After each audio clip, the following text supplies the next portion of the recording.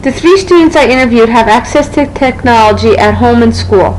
They answered questions about how often they use technology, what they use technology for, and their comfort level at home and at school in regards to technology.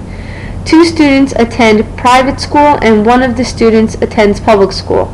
All 3 students have some type of access to technology at school and home. They all would like to see technology incorporated more at school. As of now, they use Word, PowerPoint, and Google Docs at school. The public school student uses a computer every day at school, whereas the private school students are starting to use iPads at their school. They all use technology to communicate with their friends and for entertainment purposes at home. Overall, all the students feel very comfortable using technology and enjoy using it.